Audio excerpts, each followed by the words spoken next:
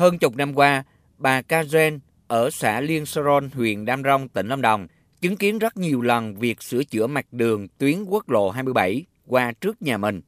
Đường vừa sửa xong vài tháng thì lại bong tróc, xuất hiện nhiều ổ gà, ổ voi. Thực trạng này cứ lặp đi lặp lại rất nhiều lần, khiến giao thương đi lại, sinh hoạt của người dân trong khu vực bị ảnh hưởng nghiêm trọng. Trời mưa thì mênh mông toàn nước, không là nước, nó ngập giống như cái ao thôi. Tôi có nhìn thấy đường, còn nắng thì bụi khủng khiếp rồi. Nhiều đoạn tuyến quốc lộ 27 cũng rơi vào cảnh tương tự. Mặt đường liên tục được sửa chữa nhưng cũng nhanh chóng bị cày nát, khiến giao thông đi lại khó khăn. Ông Đoàn Văn Vĩnh ở xã Đạ Rệt San, huyện Đam Rông, tỉnh Lâm Đồng cho biết, không chỉ nắng bụi mưa lầy mà tai nạn giao thông xảy ra thường xuyên bởi đường xuống cấp. Đa số cứ làm trước thì lại hư sau. Mưa cái là xe tải, xe rước nó chạy qua thì nói chung là vũng nước nó bắn lên cái là người ta mất tay lái, là người ta lao xuống rãnh xuống rước này thôi. Rồi đêm hôm nhiều thanh niên rồi chạy rồi mức độ là kiểu tránh xe nhau, thế là chạy quá ẩu, tránh xe tải rồi xe con tai nạn rất là nhiều. Quốc lộ 27 là tuyến giao thông huyết mạch nối liền hai tỉnh Lâm Đồng và Đắk Lắk với tổng chiều dài hơn 200 km, được đầu tư từng giai đoạn và đưa vào sử dụng vào năm 1998. Trong đó, hơn 90 km đoạn đường từ sân bay Liên Khương đến cầu Crono, giáp tỉnh Đắk Lắk được Tổng cục Đường bộ ủy quyền cho Sở Giao thông Vận tải tỉnh Lâm Đồng quản lý. Theo ông Nguyễn Văn Gia, Giám đốc Sở Giao thông Vận tải tỉnh Lâm Đồng, nguồn vốn bảo trì đoạn đường này do Bộ Giao thông Vận tải cấp với kinh phí sửa chữa định kỳ từ 40 đến 50 tỷ đồng trên năm, chỉ đủ để tỉnh sửa chữa từ 8 đến 10 km trên năm. Chính việc duy tu bảo dưỡng manh mún, nhỏ lẻ nên đường liên tục bị hư hỏng xuống cấp.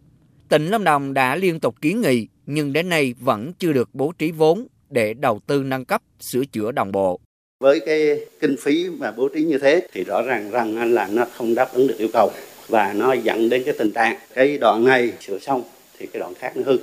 Tỉnh cũng đã đề xuất rất lâu rồi và năm 2010 thì Bộ Giao thông Vận tải đã có cái quyết định phê duyệt chủ trương đầu tư cái đoạn này với cái kinh phí khoảng 1.400 tỷ. Tuy nhiên là từ suốt năm 2010 đến nay, về phía địa phương liên tục là có ý kiến qua nhiều kênh, Bộ Giao thông Vận tải có văn bản trả lời cũng rất là nhiều lần là chưa cân đối được cái nguồn để coi như là đầu tư tuyến đường này.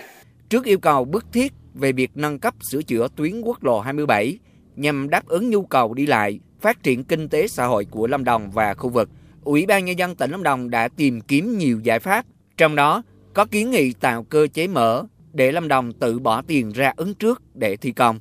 Tuy nhiên, theo ông Phạm S., Phó Chủ tịch Ủy ban Nhân dân tỉnh Lâm Đồng, do việc này là chưa có tiền lệ nên để thực hiện là rất khó khăn.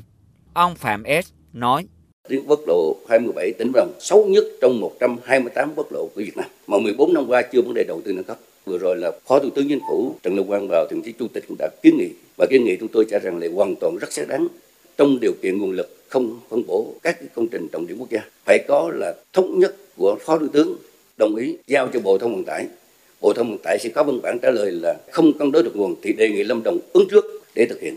Nhưng chưa bao giờ có tiền lệ, mặc dù kiến nghị nhưng mà chắc chắn rất khó. Hiện mỗi năm, ngân sách nhà nước chi nhiều tỷ đồng để thực hiện duy tu bảo dưỡng tuyến quốc lộ 27 đoạn qua địa phận tỉnh Lâm Đồng, nhưng đường vẫn trong tình trạng xuống cấp nghiêm trọng.